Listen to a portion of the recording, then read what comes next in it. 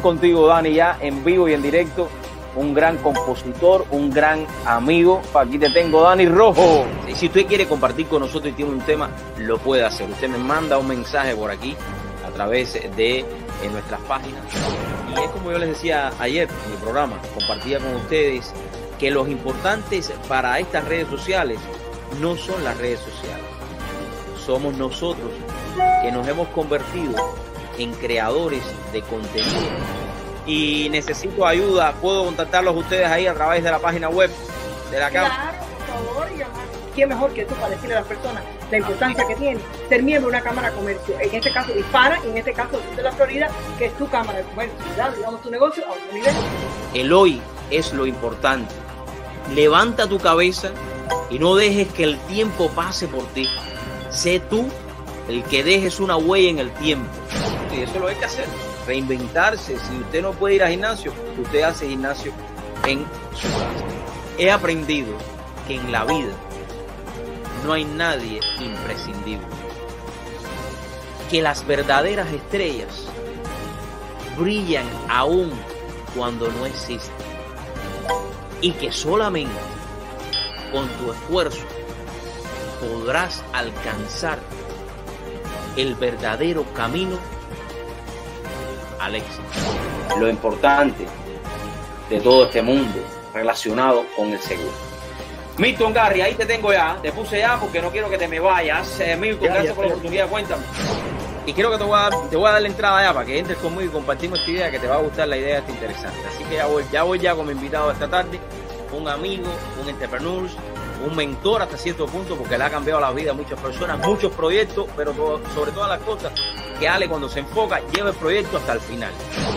Hoy quiero hablar de la diferencia entre el aprendizaje y la sabiduría. Aprender nos enseña a conocer e interpretar diferentes aspectos que nos van formando como personas. Pero hay una gran diferencia entre el aprendizaje y la sabiduría del ser humano, la cual está intrínsecamente relacionada con el verdadero yo de cada persona. Aprender, por supuesto que no está mal, pero es mucho más importante interiorizar y comprender el verdadero significado de cada una de esas cosas que se presentan en nuestra vida, encontrando así el balance entre la sabiduría y el aprendizaje. El ser humano más importante en tu vida eres tú. Y no me malinterpreten, porque sé que muchos están pensando y ya comienzan a empezar un poco mal de mi reflexión, que soy un poco egoísta. Solo quiero hacerles entender desde mi humilde punto de vista que debemos empezar por nuestra vida buscando esa armonía que necesitamos, siendo feliz, cuidándonos, porque en la manera que nuestra vida emocional esté bien equilibrada, podremos ayudar y cuidar a todos nuestros seres queridos y transmitirles alegría, cariño, solo con el reflejo de nuestras acciones. Por eso, no cabe duda que el ser más importante en tu vida eres tú. Pero creo que es importante que usted no tenga miedo de tomar esa decisión de comenzar a estudiar a través de la internet. La tecnología está en tus manos y tú tienes la oportunidad de poder tomar la decisión de superarte a través de la tecnología.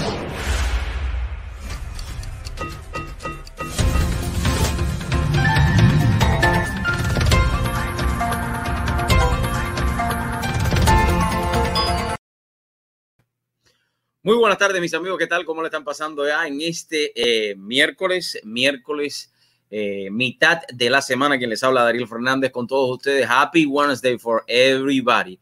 Aquí estamos en vivo y en directo. Y hoy, precisamente, todos los medios de comunicación, no todos, algunos de ellos, están al tanto de la presentación a través de Biden, el escogido por el partido demócrata para la contienda presidencial este próximo noviembre. Y ya hace algunos minutos presentó a Kamala Harris en el día de ayer, y hoy estaremos hablando un poquito más de Kamala Harris, que tenemos ya más información sobre ella también.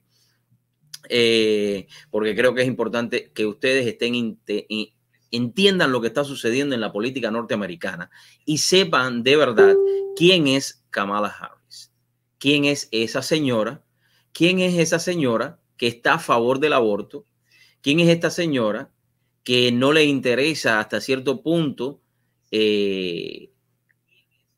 la vida como tal, que no sabe específicamente cuándo empieza la vida. Esa es Kamala Harris, una señora que cuando estaban las contiendas demócratas para la presidencia, su campaña estuvo muy desorganizada hasta cierto punto, y también en varias ocasiones le dijo al que está corriendo como vicepresidente, como presidente ahora, que era antiguo vicepresidente, que era hasta cierto punto, en algunas palabras, que había molestado, que ella sí creía que en algunas ocasiones pudiera haber molestado a algunas mujeres, que lo estaban acusando a él. Eso lo dijo ella, esa misma mujer que hoy el Partido Demócrata eligió para seguirlo a él en esta contienda para tratar de ganar la presidencia de los Estados Unidos. Y me pregunto yo, ya de hecho muchos hoy están dando su opinión, que creo que lo que han hecho, porque Kamala Harris trataron de, y muchos medios de prensa están tratando de decir que Kamala Harris es afroamericana. No, ella no es afroamericana. Su mamá es india y su papá es jamaiquino. ¿Ok? Vamos a mirar esa parte también. Y yo, como comentaba en el día de ayer, y decía, bueno, si ella no ha podido resolver todos los problemas socioeconómicos que tiene California, ¿será entonces ella capaz de arreglar todos los problemas que tiene los Estados Unidos, o que dice que tiene los Estados Unidos? Y antes del programa estaba viendo un pedazo del discurso de Biden, que en algún momento, como siempre hace, titubeó, ¿no? Como se le iba, como que el cable de USB se le movía un poquito, ¿no? Y fallaba, porque se saben que fallaba, ¿no? Diciendo sobre lo que está sucediendo hoy en los Estados Unidos. Pero fíjense cómo es la política, y cómo es sacar las cosas fuera de contexto. Sabemos que en los últimos meses los Estados Unidos y el mundo entero ha sufrido una pandemia, o el llamado virus chinos, como usted lo quiera decir, pero también sabemos que la recuperación económica de los Estados Unidos está en marcha, pero él no habla de que antes de que sucediera todo esto, la economía de los Estados Unidos estuvo en un momento cumbre donde ningún presidente que ha pasado había estado. La bolsa de valores estaba en su momento más alto. El desempleo en los Estados Unidos estaba en su momento más bajo. Donde las minorías negras había sido el momento, la administración, donde menos desempleo de negros había, tanto como de latinos. En esta administración, claro está, llega la pandemia y ya ustedes saben todo lo que ha sucedido. Pero eso es sacar las cosas fuera de contexto. Porque ni él, en sus 8 años como vicepresidente, con el antiguo presidente Barack Hussein Obama, pudieron llevar a los Estados Unidos donde la administración, y esto no es solamente del presidente Donald Trump, sino de todo su equipo, pudieron llevar a donde han llevado los Estados Unidos.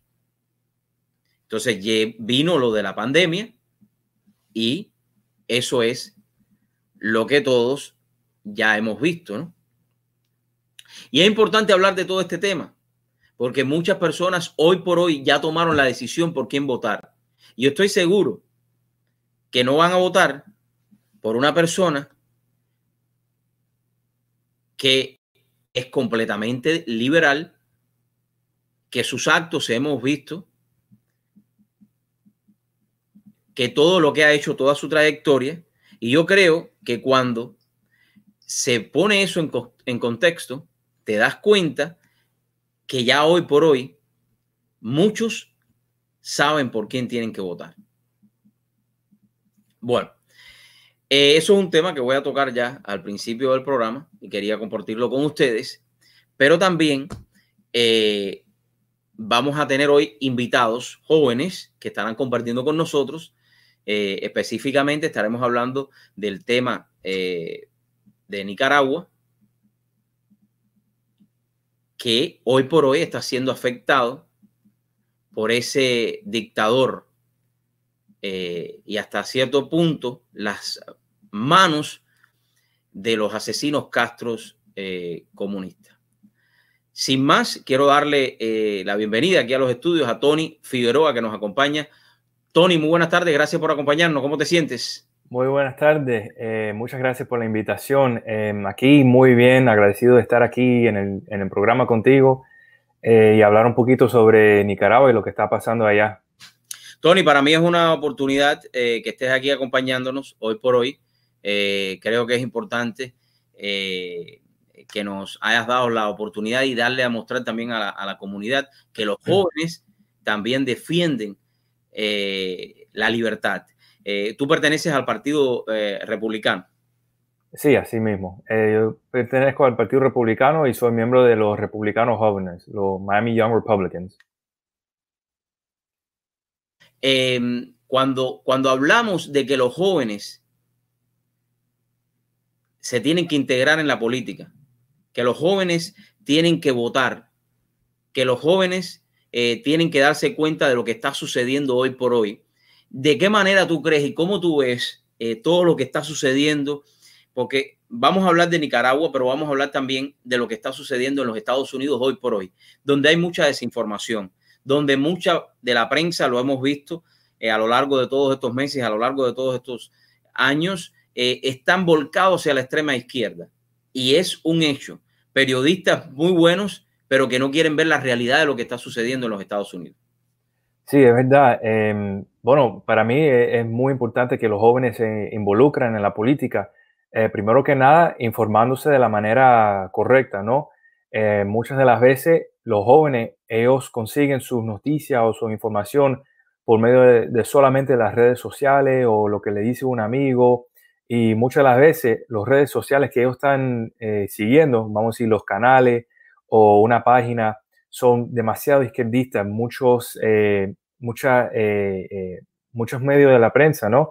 Gente como The Atlantic, Vox, ese tipo de prensa, ¿no? Esas compañías, ellos lo que han hecho, lo único que en sí publican son noticias en contra del presidente, y no solamente en contra de Donald Trump, pero también en contra de los republicanos. Entonces, uno no se puede informar consiguiendo información o noticias que es partidista, ¿no? Que solamente favorece a un lado y está hablando mal del otro lado. Eso nunca nadie se puede informar. Entonces, es muy importante que ellos, primero que nada, se informan y que ellos reciben las noticias de todos los lados, ¿no? De los republicanos, los demócratas, para que ellos mismos puedan hacer una decisión correcta, inteligente. Y después de hacer eso, no sentarse ahí en la casa o quejarse o no, llamar a un amigo quejándose, pero para que se levanten y se involucren con un grupo, ¿no? Como yo, por ejemplo, en vez de yo quejarme en la casa y estar ahí quedándome, me involucré con los republicanos jóvenes y eso fue como hace 6 años. Y yo he conocido personas de todo Miami, políticos, abogados, gente que sí de verdad quieren hacer un cambio. Y entonces, si yo tengo un mensaje para los jóvenes, para que se informen, que estén abiertos a las diferentes opiniones y así para que ellos se puedan levantar. Y bueno, ojalá, tú sabes, que se involucren con los jóvenes republicanos porque de verdad que la prensa, la mayoría es izquierdista y lo que hacen todos los días, ¿no? Una calumnia en contra de los republicanos es una cosa feísima. Entonces, que salgan los jóvenes. ¿Por qué es tan importante, Tony, que nosotros, en el caso tuyo, tú naciste acá en los Estados Unidos, ¿no? Sí, sí, yo nací aquí en Miami. ¿Y tus padres dónde son? Mis padres son cubanos y nicaragüenses. Ahora, ¿por qué es importante que nosotros, en el caso mío que emigré de Cuba a los Estados Unidos, ¿por qué es tan importante que nosotros transmitamos este mensaje que la izquierda hoy por hoy quiere imponer en los Estados Unidos? Enseñarle a los jóvenes, muchachos que quizás como tú están viviendo hoy por hoy una transformación mental hasta cierto punto y no saben la realidad de lo que representa el comunismo, de lo que representa el socialismo. Sí, bueno, como le dije, primero que nada hay que informarse, pero también cuando ellos se informan para también recordar la historia, ¿no? No es solamente leer lo que está pasando en el mundo ahora mismo, pero también leer la historia y cómo la izquierda ha usado a los jóvenes para fomentar una revolución o un desacuerdo entre un gobierno que después se escala a la violencia. Se puede ver en Cuba cómo habían usado a los universitarios en la Universidad de La Habana, que eso ni entraba la policía, eso era el centro donde hablaban de, bueno, de cambiar gobierno, de cómo ser una revolución, ¿no? Hasta ahí por un tiempo fue Fidel Castro. Entonces, de ahí, si los jóvenes no saben cómo lo están usando, entonces no van a entender que hay otro poder que lo está poniendo hacia una dirección donde ellos no saben dónde van, pero va a servir a ese poder. También en Nicaragua se ve con los sandinistas, muchas personas pensaban que era algo diferente, ¿no? Algo bonito, en contra de un régimen de los Somoza. Y bueno, como le decían que era dictador, pues la alternativa sería la democracia. Pero así no fue. La alternativa fue el comunismo. Fue otro dictador, pero también otro sistema económico donde la gente no tenía oportunidad para superarse, donde la gente más bien estaba más reprimido todavía. Entonces, lo que los jóvenes tienen que también recordarse es de leer lo que está ocurriendo ahora mismo, pero también la historia para que ellos mismos no lo repiten. Mira, yo tengo aquí conmigo un libro que se titula El siglo del socialismo criminal. Yo lo tengo aquí. Este libro se lo recomiendo a todos. Estoy tratando de contactar al escritor de este libro, porque aquí está la historia de lo que significa el socialismo. Aquí está la historia de todo lo que el socialismo ha hecho y el comunismo en el mundo entero. Y por eso es que cuando nosotros hablábamos esta semana, yo te decía, oye, es importante que ustedes vengan a compartir con nosotros para que el mundo también vea que hay jóvenes que sí están a favor de la democracia, que sí están a favor de que el ser humano viva en libertad. Vamos a hablar un poquito, Tony, acerca de la situación que en estos momentos está viviendo Nicaragua. ¿Qué nos puedes explicar un poquito al respecto para que las personas que no lo conocen, porque con todo lo que está sucediendo, creo que se ha olvidado un poco que estos gobiernos totalitarios siguen influyendo, siguen oprimiendo al pueblo? Sí, bueno, para los que no saben o a lo mejor no se recuerdan de cómo comenzó todo esto, en el 2018 creo que fue en abril, el gobierno quería recortar los servicios al pueblo y aumentar los impuestos. Ahora, claro, el pueblo, como esto lo tomó de sorpresa, no le gustó, entonces tomaron hacia la calle para no solamente protestar eso, pero ya después se convirtió en una protesta en contra del gobierno, que tiene sentido, ¿no? ¿Cómo va a decir que no hay suficiente fondo en un país si en esos países se sabe que los dictadores se roban el dinero? Así que, ¿de dónde va el dinero? Así que salieron a protestar en contra de esa acción y después en contra de Ortega y su esposa, que también es vicepresidente, para que vean la corrupción, es vicepresidente ahí, Rosario Murillo, salieron en contra de ello. Entonces lo que pasó es ahora una represión, lo estaban reprimiendo estilo no cubano, venezolano. Todo eso viene de los Castro, ¿no? Cómo reprimir al pueblo. Entonces sacaban a la Policía Nacional, le entraban a golpe, pagaban también a turbas que en la noche salían, aterrorizaban a las calles, a los vecinos, a todo el mundo. Hasta había una situación en que una de esas turbas salieron a quemarle la casa a una familia, y ya la familia estaba dentro, los padres, los niños, hasta un bebé también recién nacido, todos los quemaron. Se cayó la casa, una cosa feísima. Entonces, ya eso ha estado ocurriendo por 2 años. Dicen que solamente la cifra de muerte ha sido un poquito más de 300, pero eso es si tú crees a los comunistas que están dando esos números. Todavía ellos están matando a la gente sin enjuiciarlo, ¿no? Sin ver de verdad hicieron algo mal o averiguar qué pasó. Entonces, ahora mismo también hay toques de queda. La gente no puede salir después de las 6 de la tarde, porque ellos saben, si ellos salen después de esa hora, lo pueden raptar una turba y nunca lo van a ver otra vez, un familiar. El mes pasado también estaban ya quemando más iglesias, tirándole lo que se llama el Molotov cocktail, que es como una botella encendido. Entonces tirándolo dentro, sí. Ahí encendida. Sí, entonces tirándolo adentro de las iglesias, usando ametralladoras también para disparar contra las iglesias. Es una cosa también entrándole a golpe a los sacerdotes.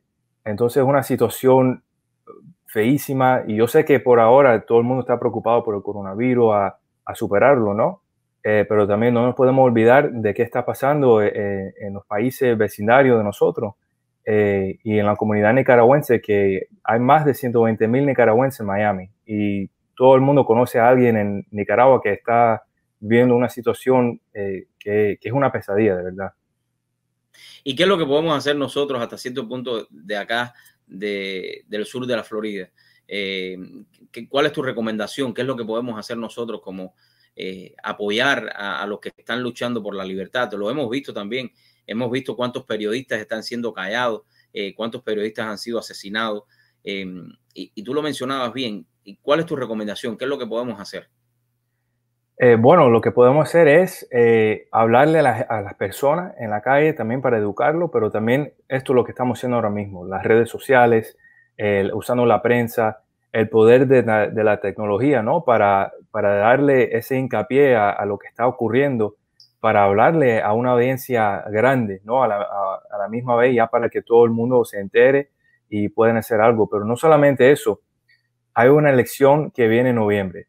Y como tú estabas hablando de Joe Biden y Kamala Harris, se están postulando en contra de Donald Trump y Mike Pence. Donald Trump, fácilmente yo puedo decir, y sus hechos también lo demuestran, que él ha puesto sanciones, ha tenido esa acción, ¿no? Ha puesto sanciones en contra del régimen Ortega, en contra de los hijos que han estado lavando el dinero, distribuyendo propaganda, en contra de comisionados de la Policía Nacional, por todo lo que han hecho. Entonces, hay una diferencia este noviembre, ¿no? Yo le pido a todos, a los nicaragüenses, a los cubanos, a todos los que aman la libertad y la democracia, el respeto a los derechos humanos, que voten por Donald Trump, porque esa es una cosa que nosotros podemos hacer aquí en los Estados Unidos, porque como él, teniendo ese poder de sancionar a gente, malos actores, como Ortega,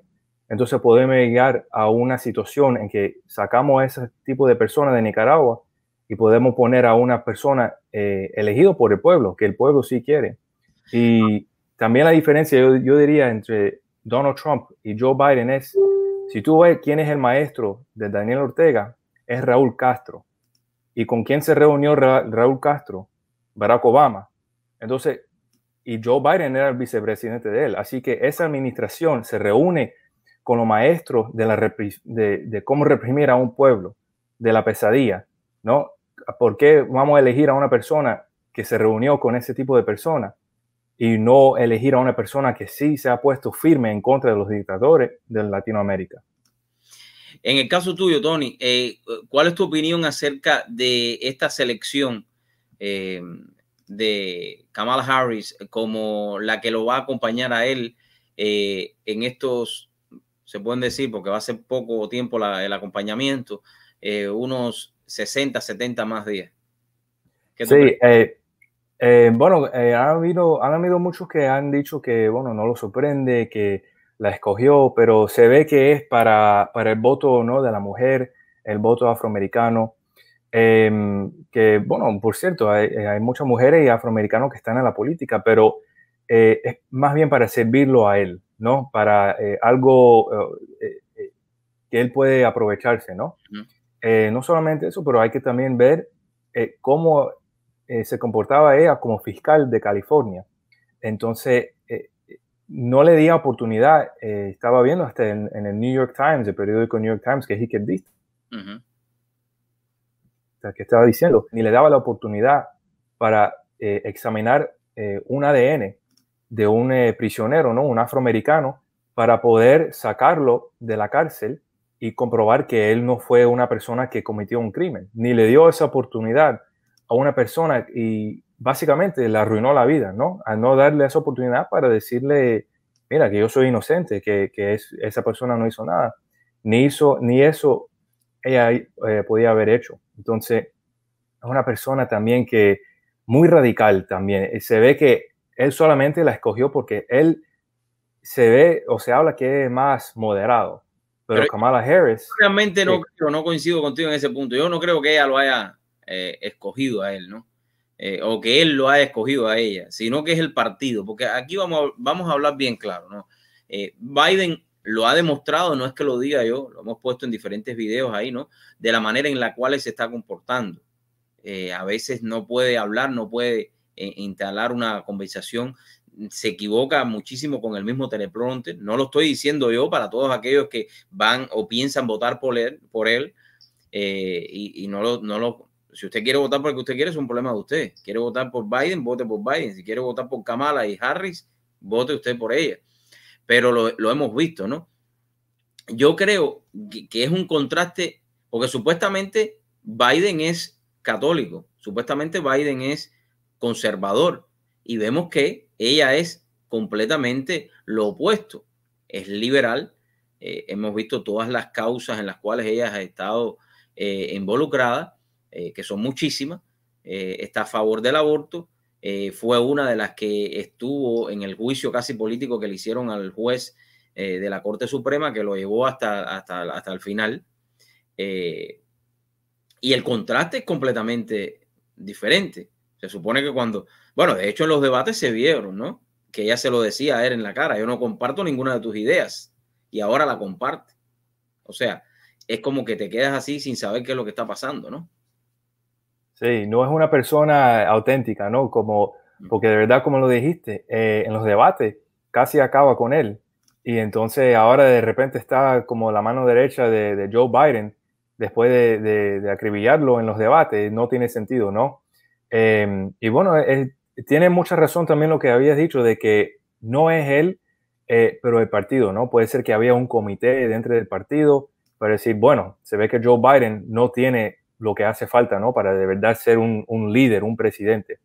Más bien vamos a escoger a Kamala Harris, que se haga vicepresidente y que ella más bien maneja todo lo de día al día, ¿no? Que ella ella es vicepresidente con el título, pero en realidad el trabajo sería presidente. Porque Joe Biden no tiene lo que hace falta, ¿no? Como habías dicho, a veces se equivoca.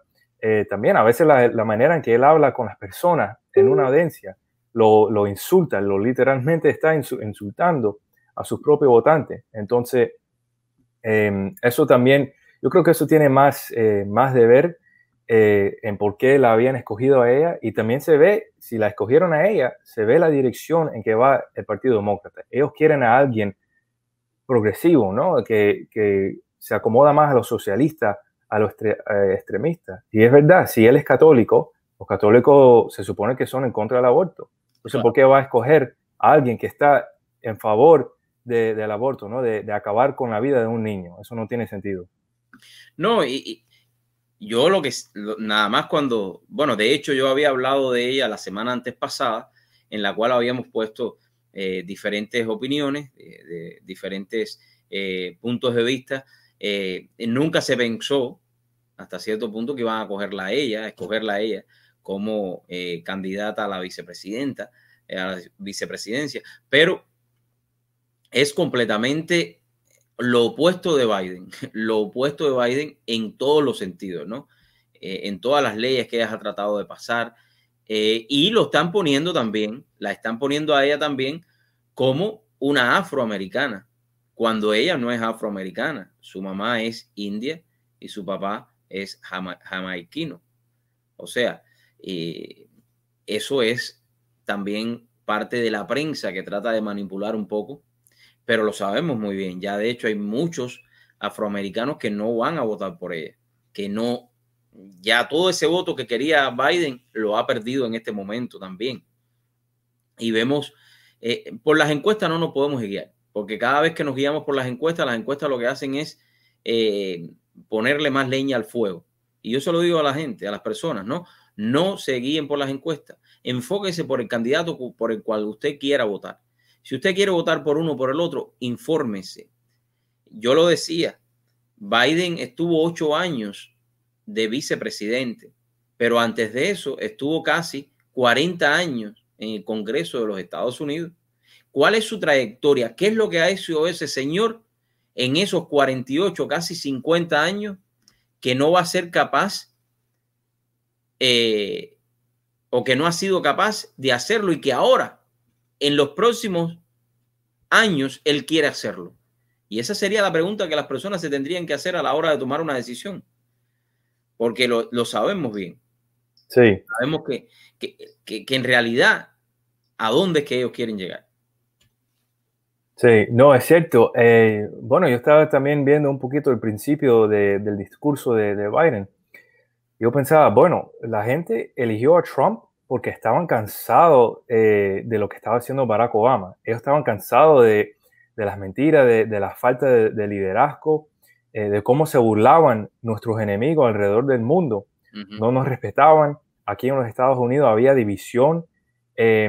La gente eligió a Donald Trump porque querían acabar con eso. Eso no era algo en que ellos ya se querían pasar y abrir un capítulo nuevo, un capítulo de crecimiento verdadero, ¿no? De traer para atrás a los trabajos de China que lo habían mandado para allá, para no tener que depender de otro país. Entonces, ¿para qué ahora está diciendo que vamos a construir mejor?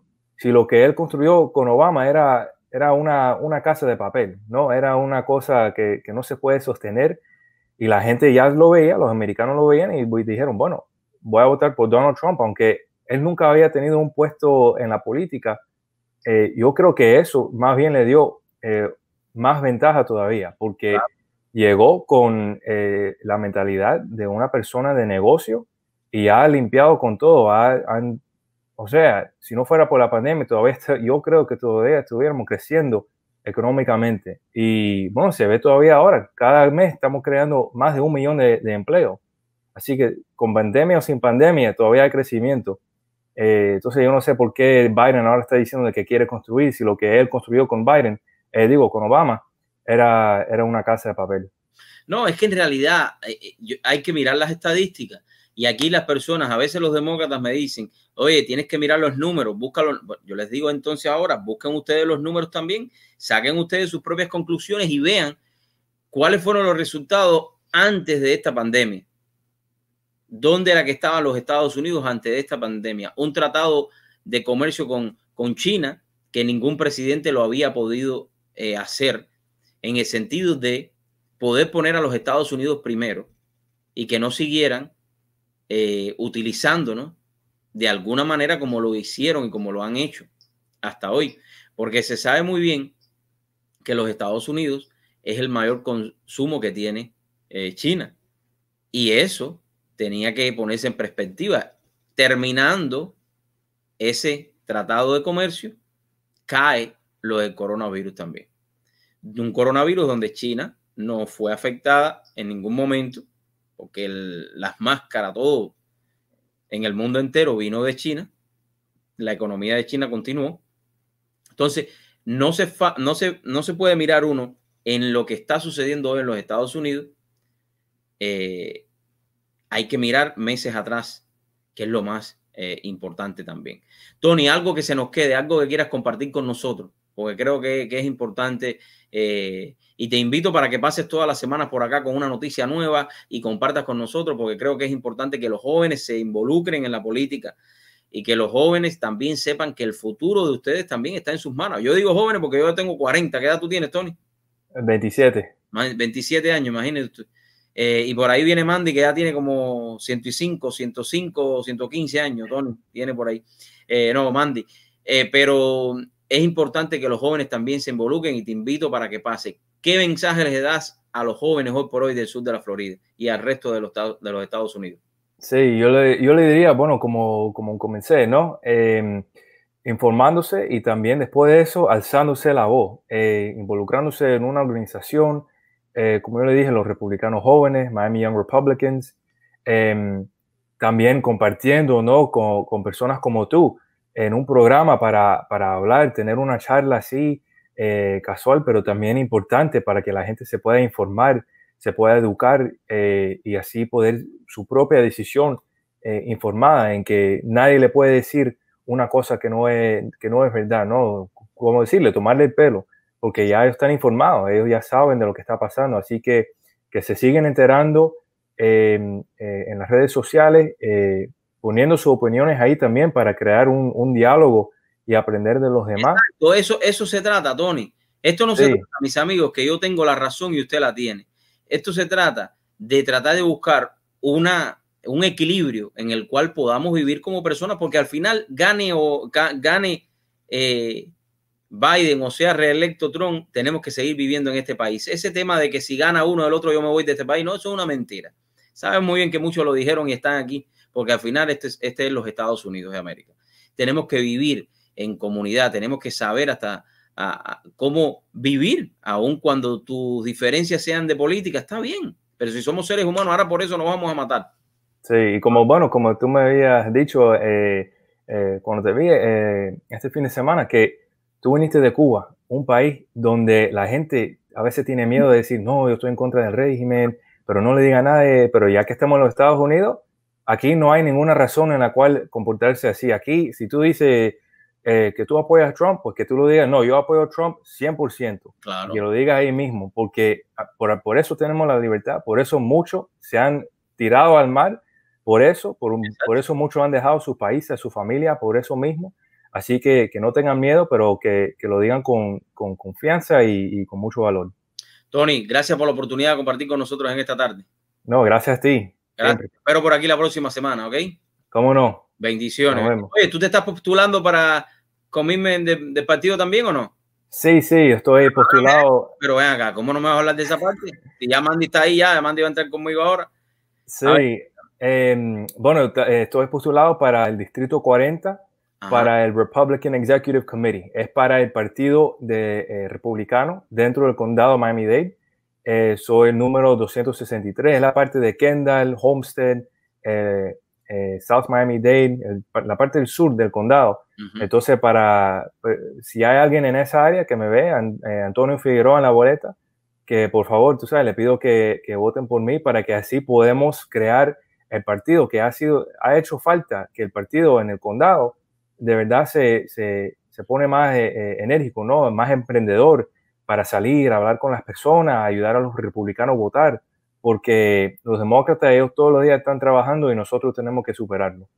Así mismo es. Oye, gracias, Tony. Nuevamente, ¿el número de la boleta cuál es?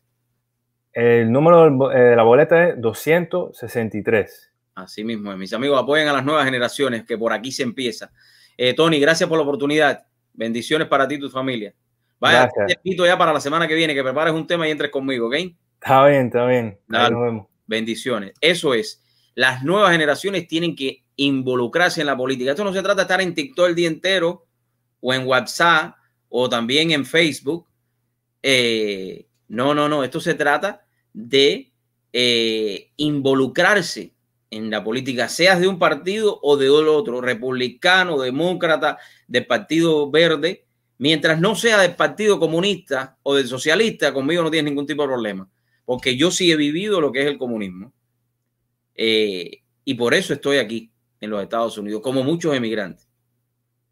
Ya nada más el simple hecho de emigrar por un sistema ya yo te puedo dar un poquito desde mi punto de vista, mi opinión, aunque después no estés de acuerdo. Me voy a una pausa y regreso con Mandy Yanes, que nos tiene un excelente mensaje para compartir. Usted sabe que Mandy siempre está con la comunidad, creando cosas nuevas, ayudando a los pequeños negocios, porque él es el fundador de la Cámara de Comercio de Hialeah, Cámara de Comercio e Industrias de Hialeah, así creo que es. Así que ya regresamos.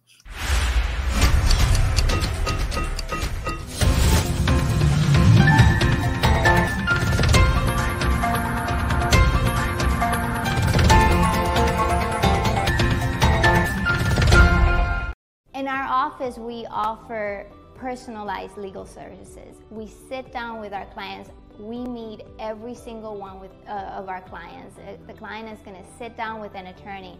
And then after a while, that client is not just a client, they become members of our small family. And this is why I ask you, if you need legal services, please contact the Santos Law offices.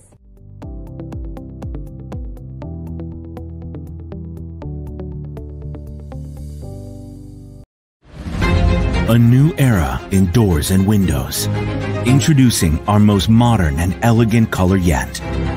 All black frames. Available in all our models to enhance your luxury design experience with the same quality you are already familiar with. With more than 70,000 square feet and the latest technology in the industry, we are ready to turn your vision into a reality. All black frames. By Mr. Glass Doors and Windows. Find a dealer today. For those who get there first, at any hour, in any weather. You don't think about yourselves or expect any thanks. For those who keep our loved ones safe so we can sleep a little better at night. For those sworn to protect us. And we never even learn your names. To those who serve, build our world, and keep it running. We thank you. AllUniformWear.com. Clothing everyday heroes for the last 30 years.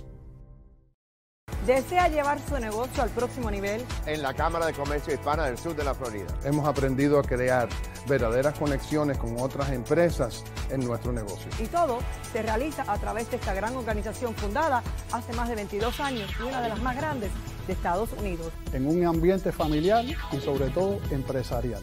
Representa lo mejor de nuestra comunidad. Es una oportunidad de unir fuerzas. Porque llevamos tu negocio a otro nivel.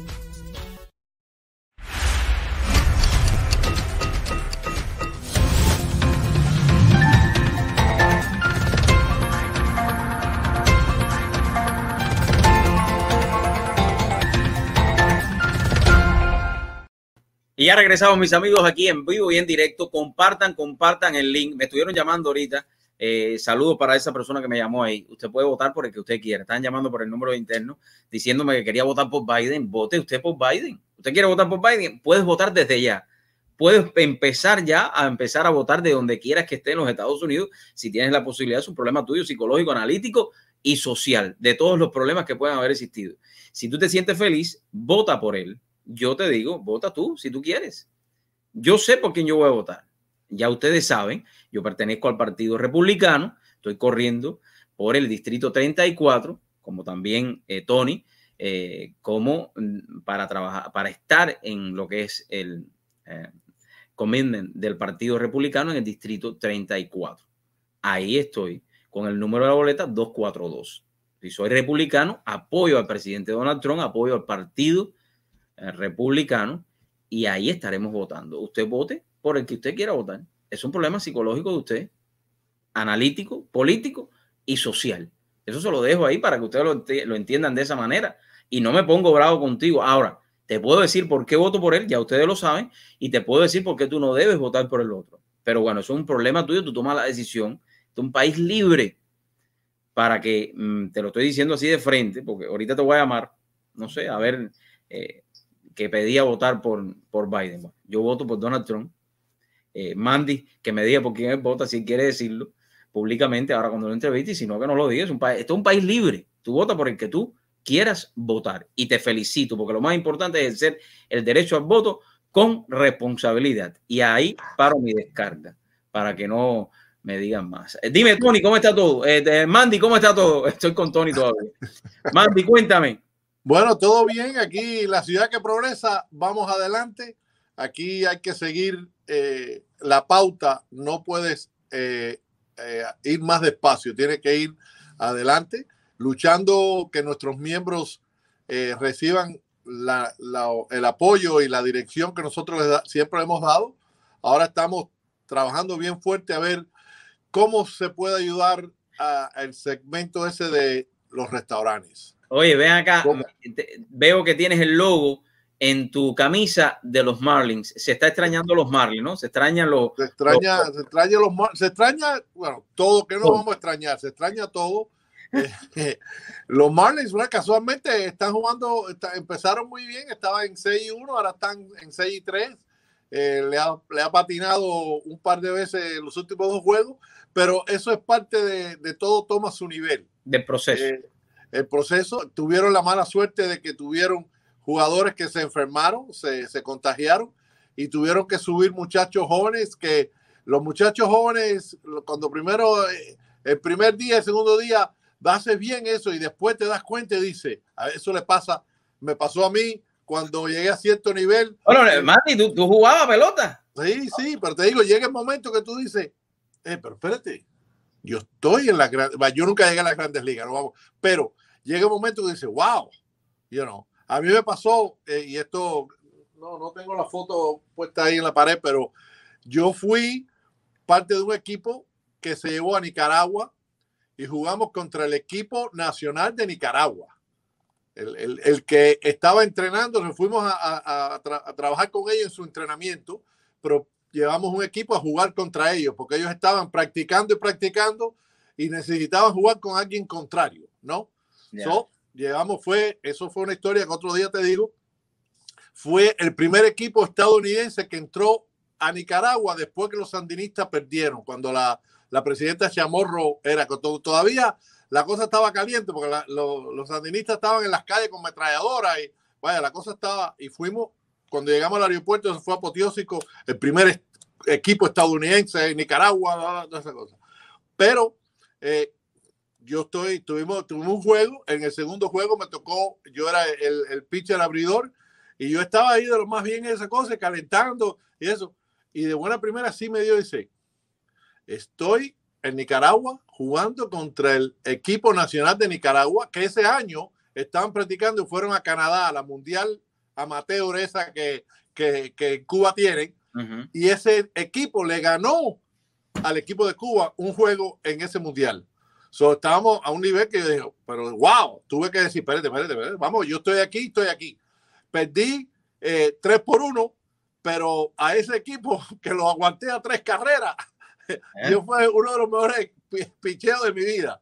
Pero llega un momento, cuando le estaba diciendo, los muchachos jóvenes, a veces llega un momento donde tú dices, wow, estoy aquí.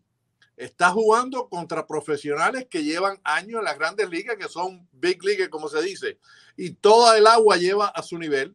Y yo creo que los Marlins está pasando un poquitico de eso, pero sí tienen un club joven con mucho potencial, que espero que las finanzas de la liga, las finanzas del equipo, los mantenga donde los van a poder mantener. Porque al fin del cabo es un deporte para nosotros los fanáticos, pero es un negocio para la gente que corre en el equipo. Y es muy fácil criticar a Derek Jeter porque esto cortaron aquí.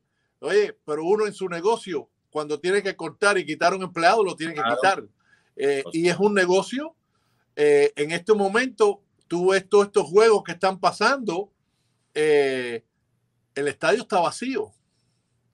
Y ven acá, eso quiere Mandy, decir que no hay...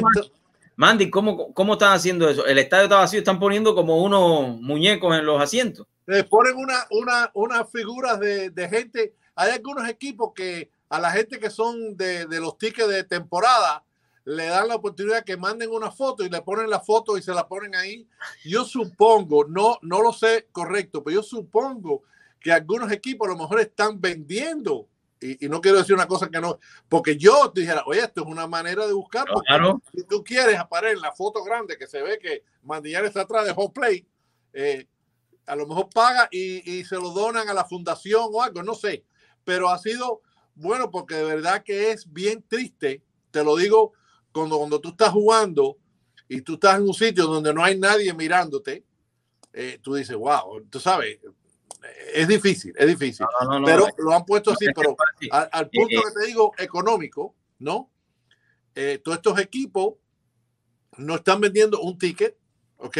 Que tú dices, en realidad, y te digo, la economía, la realidad, la venta de los tickets es importantísimo porque es el dinero que entra, pero el dinero que hacen es de los sponsors, de los contratos con la televisión, claro, todo ese tipo, ahí es donde entra el dinero gordo. Bueno, todos esos contratos, estoy seguro que se han reajustado porque los sponsors te dicen, no, espérate, oye, sí, el letrero, en el caso de los Marlins, ok, nosotros, cuando los Marlins, nosotros pusimos un letrero, el bar que está en el left field que dice Budweiser, ese es el lugar más importante donde más gente va en el estadio de los Marlins. Hay gente que tienen asientos buenos, pero se mete en la noche ahí en el Budweiser Bar, porque es como, se ha convertido como un lugar trendy para ir, ok, pero yo no estoy involucrado con Budweiser ya directamente, pero yo estoy seguro. Pero sí estás involucrado mentalmente y psicológicamente. Sí, sí. Tú ahí estuviste, ¿cuántos años tú tuviste con Budweiser, hermano?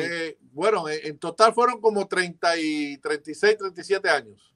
Ok, pero al punto que te digo, yo estoy seguro que Budweiser le dice, oye, en el contrato de este año me tienes que rebajar porque no están yendo tanta gente.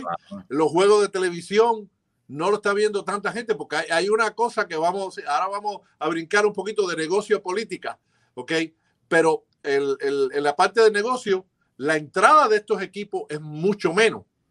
Entonces, puede que pase eso que te digo de que a lo mejor un muchachito de estos punteros que es bien bueno, pero hay otro equipo que se lo quiere comprar. Entonces, es una decisión económica. Esa es una. Una de las cosas que yo creo que está pasando y le está pasando, estuve leyendo un artículo hoy de, no me acuerdo fue si el Washington Post o uno de esos periódicos, donde las ligas están sufriendo de que la gente no está mirando los juegos por televisión tanto. ¿No? ¿Okay? No. Y tú dices, bueno, no hay juego, la gente tiene que verlo por televisión. Hay, brincando a la parte política, todo el asunto de Black Lives Matter y toda esa cosa, también ha habido un empuje de mucha gente que no están de acuerdo como las ligas abrazaron ese movimiento, ¿no? Porque tú tienes que darte cuenta cuando estás en una posición como esa, lo correcto es correcto y siempre es correcto, pero olvídate de que si está correcto o no está correcto. La cosa es que hay gente de los dos lados. Claro. Y tiene fanáticos de los dos lados. Y entonces, hay gente que han dicho, tú sabes qué, yo no voy a ver un juego de pelota este año porque no estoy de acuerdo con lo que hicieron. No estoy de acuerdo con cómo se están proyectando. Y está bajando la NBA, el básquetbol, el fútbol no ha empezado, pero el béisbol y los ratings, si tú haces un research, que eso puede ser una cosa para un programa otro día, haz un research de los ratings de estos que están jugando para que tú veas que han bajado, porque hay mucha gente, o te pones a estar viendo los comentarios de gente donde dice, no voy a ver un juego este año, me quité de que yo tenía Major League Baseball por cable, porque una cosa es ver el juego que tú ves que los Marlins ponen aquí en el cable local, ajá, que lo tienes tú por cable, ese está ahí y está de gratis no, pagaste tu Comcast o tu whatever y lo tienes. Pero la cosa es que todas las ligas tienen donde tú puedes comprar el paquete de ver todos los juegos de béisbol de todo el país, y eso es una cosa extra, es como un pay-per-view.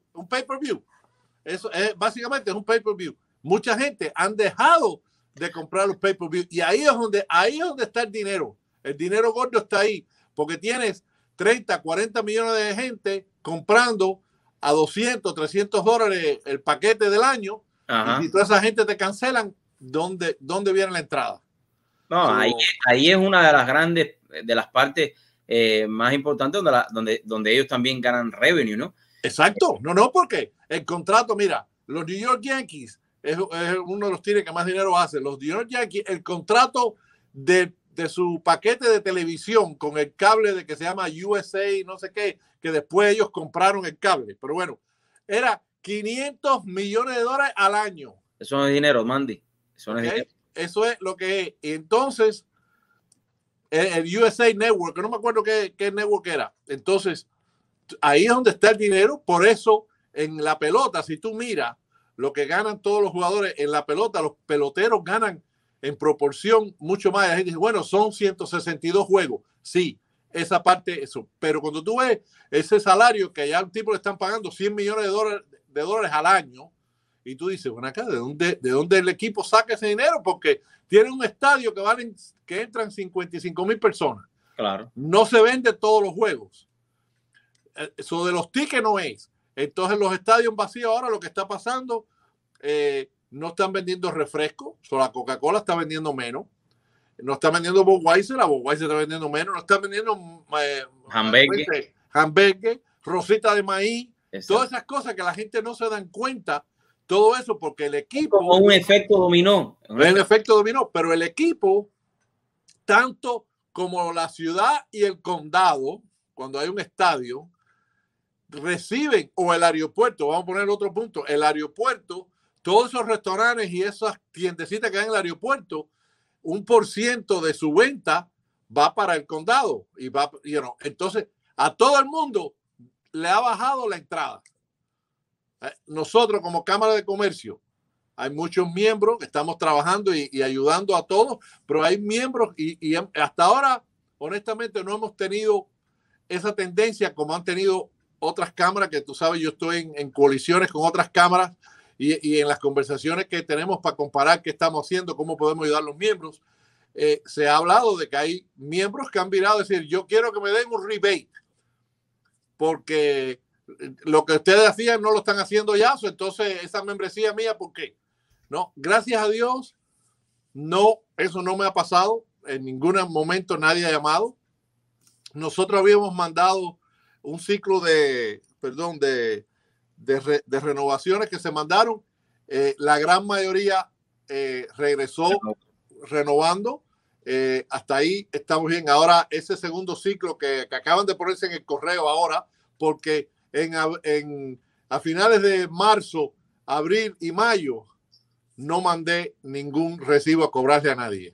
Le mandé una nota diciéndole su aniversario se lo vamos a pasar cuando usted pueda pagar, paga, y le cambiamos la fecha de aniversario. No, claro, eso también, Mandy, es una manera de poderlos ayudar. Pero Mandy, ustedes no es, perdona que interrumpa, ustedes no han estado tan detenidos, porque yo te veo que estás muy activo haciendo eventos virtuales, conferencias virtuales también con diferentes universidades, ¿no? Sí, nosotros en realidad no hemos cerrado ni un día. ¿Ok? La primera semana, ese rush que hubo, yo venía aquí a la oficina a ver el correo y eso, y trabajaba de mi casa, pero eso fue, todos los días venía aquí, estaba 1 o 2 horas, iba para la casa, y ya después hemos estado aquí todos los días. En este momento, bueno, déjame decirte, tengo una empleada nueva, pude aumentar el número de empleados de 2, bueno, no, perdón, porque yo no soy empleado, yo soy voluntario, yo no cobro, pero yo estoy aquí las 24 horas. Tengo Peter Landestoy, que tú lo has conocido, es nuestro director de marketing y sales, pero tengo ahora a la señora Ángela Calderón, que es la directora de comunicaciones, y vas a ver el cambio que va a dar tanto nuestro website como todo. Ya estamos muy activos en cosas que antes, hace unos años estábamos, pero debido a que aquí en la cámara estaba Teresita. Ángela Calderón, yo la conozco, ¿no? Yo la conozco. Sí, creo que la has visto, creo que tiene una revista ahí, no sé. Ya, la revista. Ya. Y entonces, pero ha cambiado las cosas, ya estamos activos en Instagram, en todo. Yo le mandé a ella, a esa señora, le mandé un mensaje por Instagram para entrevistarla, pero nunca me contestó. Bueno. Yo sé que ella tiene muchos followers, ya no le interesa. No, ella, tienes que hablar con el agente. Yo creo que ella tiene un agente. O si no, le decimos así, espérate, Alexa, con Ángela Calderón. A ver si no, Alexa no, ese es Siri. No, tranquilo. Oye, aquí en la cámara de comercio. En esa cámara hay de todo. Usted no lo dice. Me dice que no está available. Ella no quiere hablar contigo ahora. Sí. Pero la cosa es que uno tiene que ir moviéndose. Lo que está al punto. Una de las razones que desde el primer día sí venía aquí todos los días es porque nosotros damos un servicio que se llama certificado de origen. Certificado de origen es una planilla que si tú tienes un producto que lo vas a mandar fuera de los Estados Unidos, tienes que tener un certificado de una cámara de comercio que te lo certifique. Y entonces, imagínate, en medio de esta pandemia, ¿quién te certifica? Que la gente no están vendiendo aquí. Entonces tiene unos carpinteros o una gente que tiene una compañía de electricidad que tienen que mandar eso, y si no tienen ese certificado no pueden mandarlo. No pueden hacer nada. Entonces ahí estamos y nos habíamos ya movido a hacer cosas online porque los workshops y las cosas que estábamos haciendo, estábamos siempre teniendo 20, 25 personas, pero creía que había personas que no podían venir por dos razones. Una, no venían porque siempre todos los workshops eran en inglés. ¿Ok? Número dos, eran en horas que estaban trabajando, que no podían. Entonces, hemos estado haciendo los workshops en español y la participación ha crecido porque aunque tú hables un poquito de inglés o masticas un poquito el inglés, vamos a decir, hay cosas cuando estás en unas presentaciones de estudio que se te van por arriba de la cabeza, no entendiste bien. Ahora en español lo puedes hacer. Claro. Y lo hemos transferido a online y estamos con eso. Entonces los martes, como esta es la Ciudad del Progreso, Jaelía, Ciudad del Progreso, tenemos un proyecto que se llama Martes del Progreso, donde se le manda a todos los miembros online, se le manda, te voy a leer el de esta semana. Léelo. Después de eso nos vamos a una pausa para hablar del temita que vamos a hablar. Aquí vamos a hablar el temita. Ajá. El temita que lo tienes atrás de ti ahí, que lo estoy mirando. Ok. Es cómo presentar los precios a un cliente. Cómo le presenta los precios al cliente. Importante. Y ese tipo de eso, la venta es un proceso que tiene muchas claves de éxito. Una de ellas es el arte de ofrecer el precio. Porque tú vendes y todas esas cosas, pero en la parte del precio a veces la gente tiene... Pero voy a decir, ¿no? Cuando le diga que vale $10, ¿sabes? O le dice, vale $25. No. Entonces, esto te está enseñando es cómo base se recomienda ofrecer los precios de tu servicio o producto cuando tengas la certeza de que desea exactamente lo que desea el cliente. ¿Cuándo es ese seminario, Mandy? No, ese ya salió online. Vamos a tener en la nueva reconstrucción del website. Los vamos a tener todos. Tú vas a tener un calendario que quieres ver, el de julio 5. Ajá. El martes julio 5 va a estar como cuando tú vas a comprar un ticket a la lotería que te da el calendario para coger qué día quieres. Ajá. Ahí está. Y entonces, esos son los... Y si el cliente insiste, porque a veces no le quieres dar el precio, pero tipo, oye, ¿pero cuánto es? Sí, pero déjeme... Mandy, pero ¿por qué tú no vienes un día aquí, vienes un día y te conectas con nosotros y hablar de ese tema nada más? Bueno, como tú quieras. Mira, ¿no? Y yo tengo la bendición que la persona con que estamos trabajando es un profesor con un doctorado.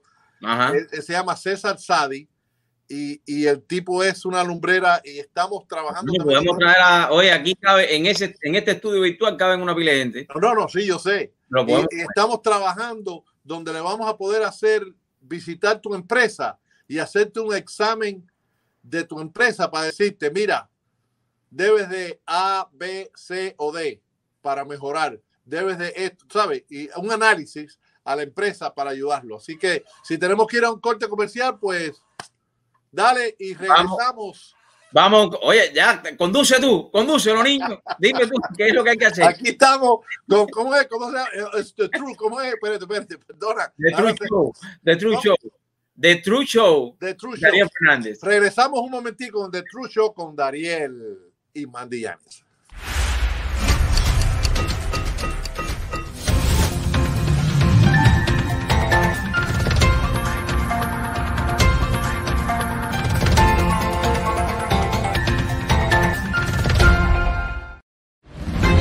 A new era in doors and windows. Introducing our most modern and elegant color yet. All black frames. Available in all our models to enhance your luxury design experience with the same quality you are already familiar with. With more than 70,000 square feet and the latest technology in the industry, we are ready to turn your vision into a reality. All black frames by Mr. Glass Doors and Windows. Find a dealer today. Alex, no sabía que estabas ya en los Estados Unidos. Sí, llegamos hace ya casi 2 años. Oye, y tú trabajabas en el campo de la salud, ¿no? Sí, sí. Y aquí me imagino que sigues en la misma industria de la medicina. Dariel, ¿tú sabes que esto es muy difícil aquí en los Estados Unidos? No, mi hermano, te presento MPTI. En unos meses puedes estar calificado para trabajar en el campo de la salud. ¿Y cuáles programas tienen? Asistente médico, técnico en farmacia, especialidad en administración médica y otros. ¿Y son en inglés? Claro que sí. Llama ya al 305-461-2223. La educación es la clave del éxito. 305-461-2223.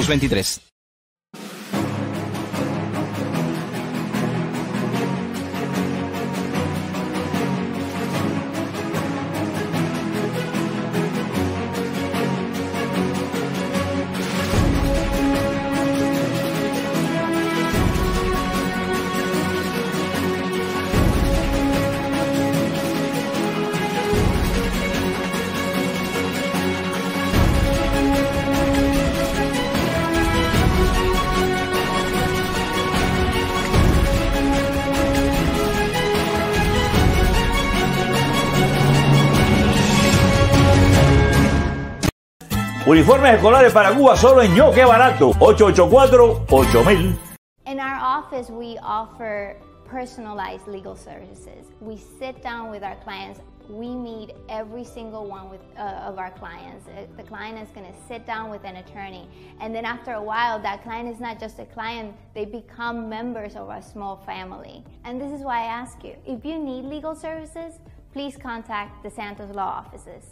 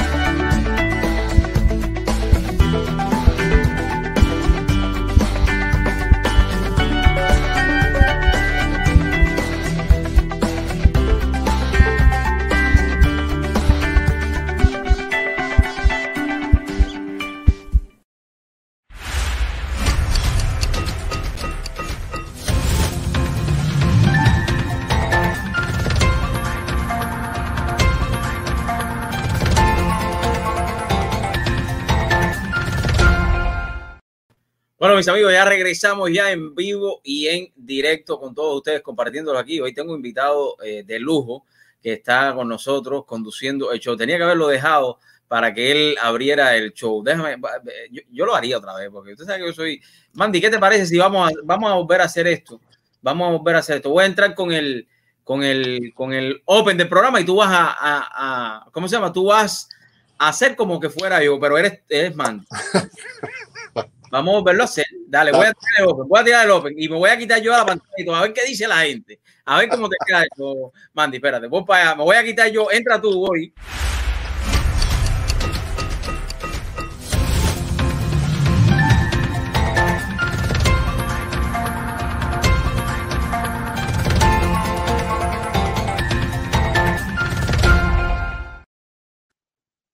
Bueno, aquí estamos en el True Show con Dariel Fernandez y su invitado de honor, Mandy Llanes.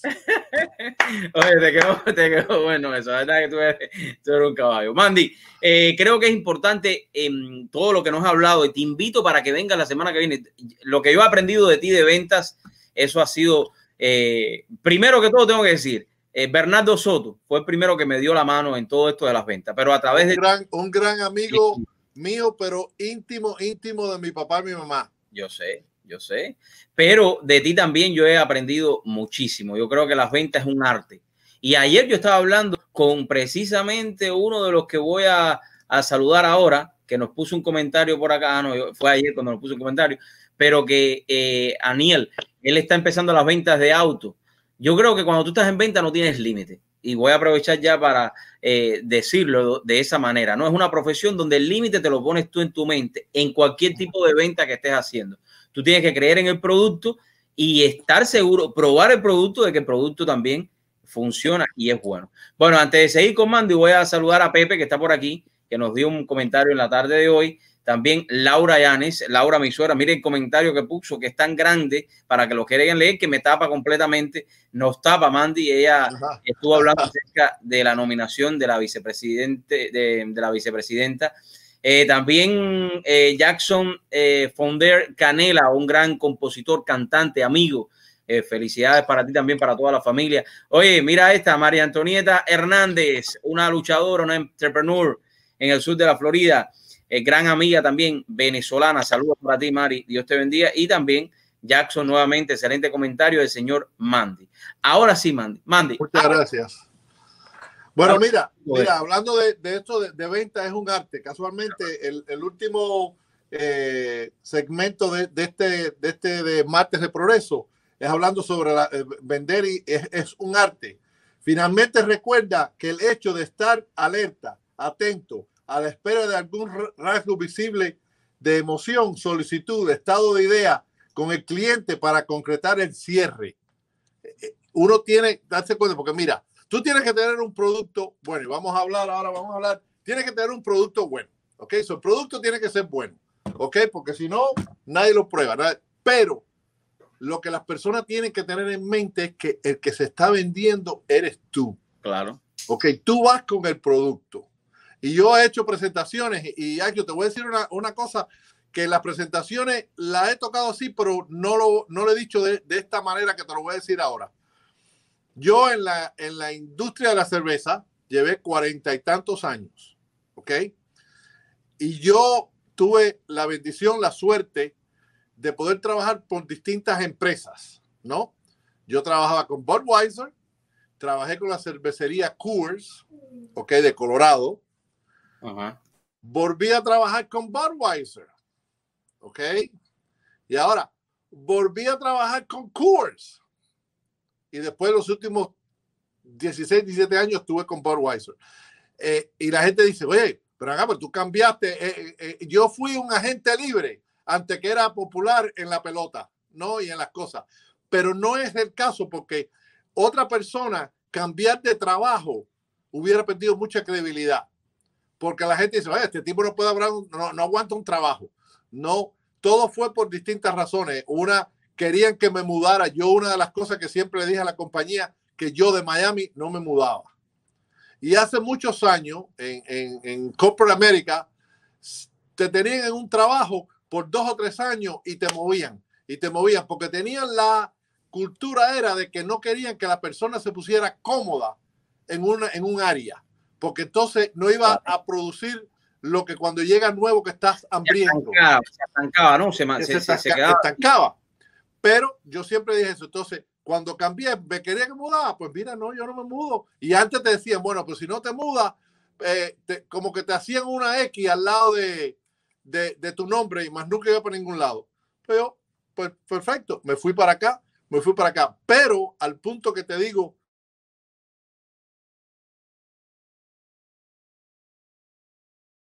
bueno, perdimos. Hermana. Mi papá se operó hoy de una. Todo el mundo me está llamando y no me di cuenta de apagar todo el teléfono. Vamos a tu papá. Perdona que no te había preguntado. Está bien. Se operó una cosa que le encontraron en la nariz que estaba mal, pero gracias a todo salió súper bien. Está en la casa descansando. Pero bueno, al punto que te doy, cuando yo fui de una compañía para la otra, los clientes se fueron conmigo. Yo no los tuve ni que llamar. Claro. Ok, entonces ese es el punto que yo le digo a las personas. Tú tienes que hacer una relación con tu cliente. Tú tienes que siempre aprender sin que parezca que estás guataqueando, porque una cosa es estarle adulando y eso aún porque entonces caes mal.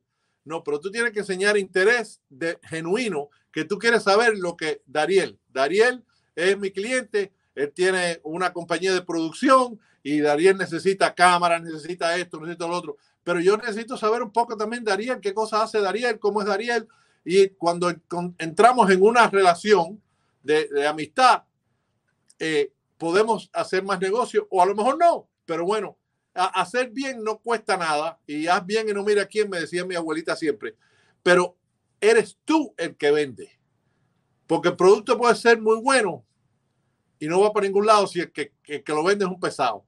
Y a veces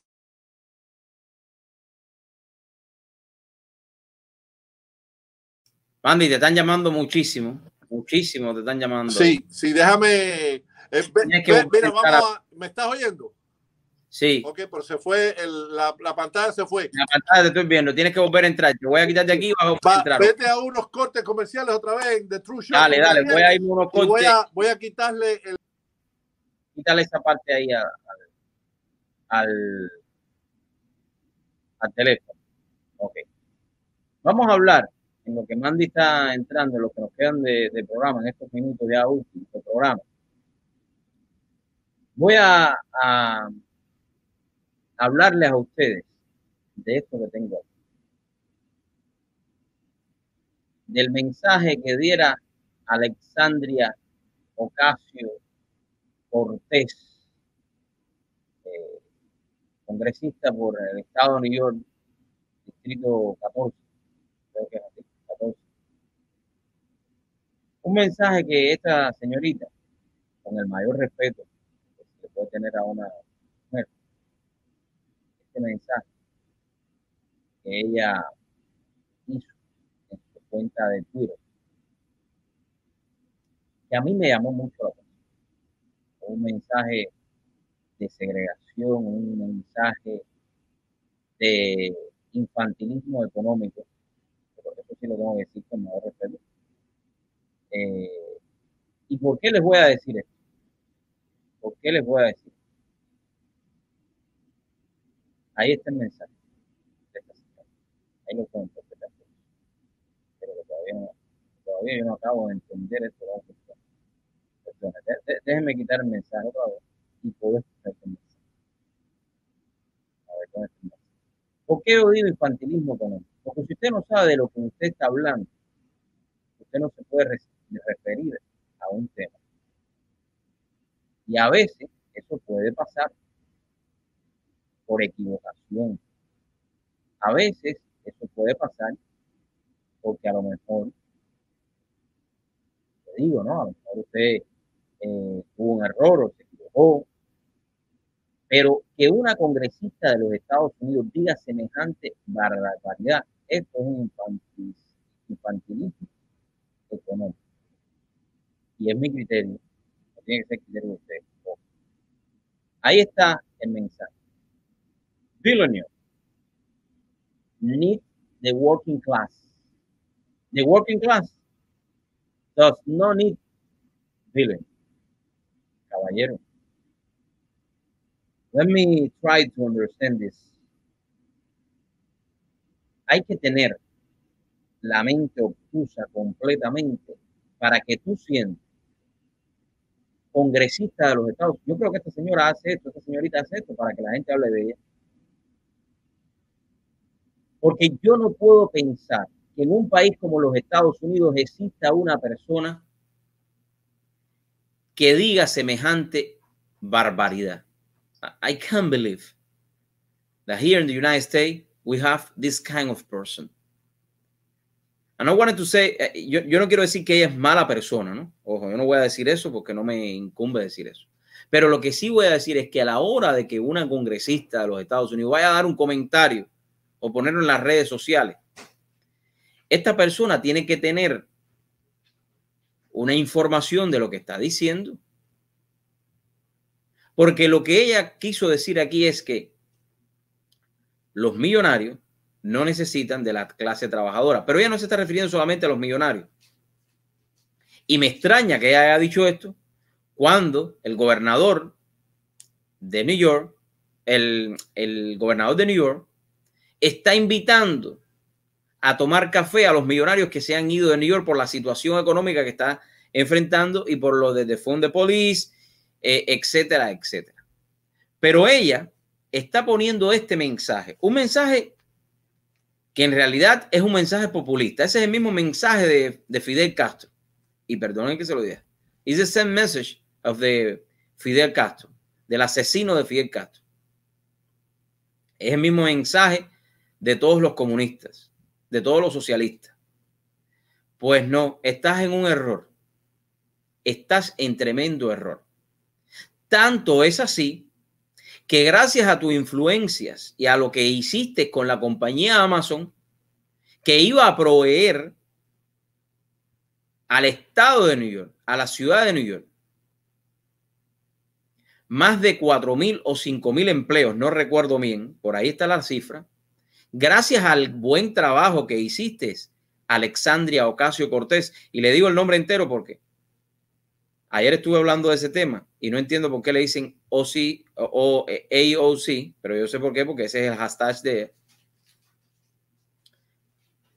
Pero si tú eliminas a los que son dueños de compañía, ven acá, señorita Alexandria Ocasio-Cortez, donde las personas van a trabajar, donde las personas, esos de working class, where they going to work, si no es en las compañías. O ven acá, Alexandria Ocasio-Cortez, o es que tú quieres hablar entonces de las nacionalizaciones de todas las compañías para que entonces sea un desastre universal. Porque el gobierno no se puede hacer cargo de toda la economía de un país. Ojo, y eso es lo que tú quieres, un gobierno totalitario, un gobierno paternalista. Porque de esta simple frase usted puede derivar muchísimas cosas. Y yo siempre lo digo, a veces en las frases cortas y en los gestos cortos donde usted puede encontrar ese yo interior que tiene cada cual. Y aquí se ve plasmado visualmente. Ahí lo ven. Ella estuvo en desacuerdo con que Amazon fuera a New York. Bueno, Amazon le dijo también, entonces, ¿tú no quieres que nosotros estemos aquí? Nos vamos. Se llevaron 4,000, 5,000 empleos para otro lado. ¿Dónde están trabajando esas personas ahora?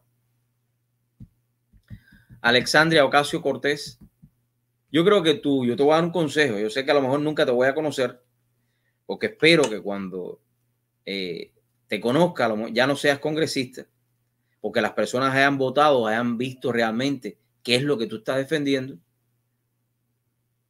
Porque no es que yo no esté en contra de ti, de tu persona, pero estoy en contra de las barbaridades que has dicho en lo largo de tu carrera política, de tu corta carrera política.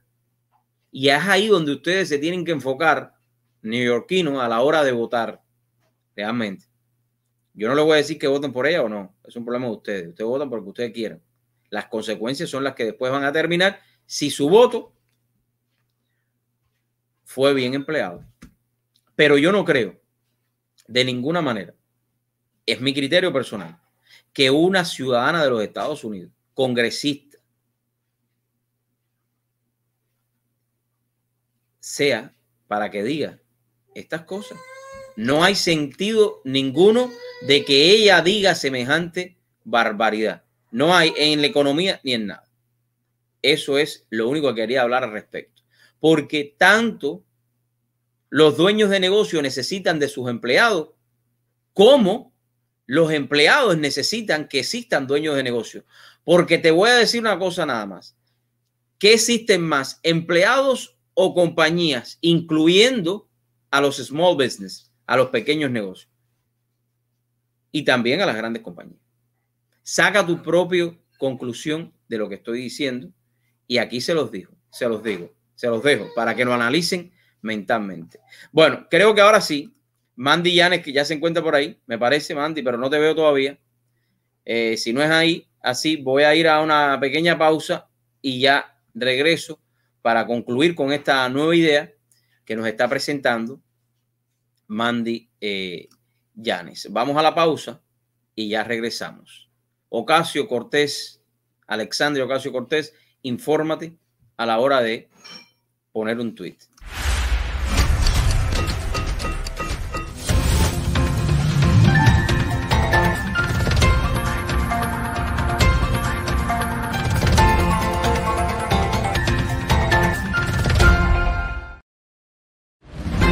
A new era in doors and windows. Introducing our most modern and elegant color yet. All black frames. Available in all our models to enhance your luxury design experience with the same quality you are already familiar with. With more than 70,000 square feet and the latest technology in the industry, we are ready to turn your vision into a reality. All black frames. By Mr. Glass Doors and Windows. Find a dealer today.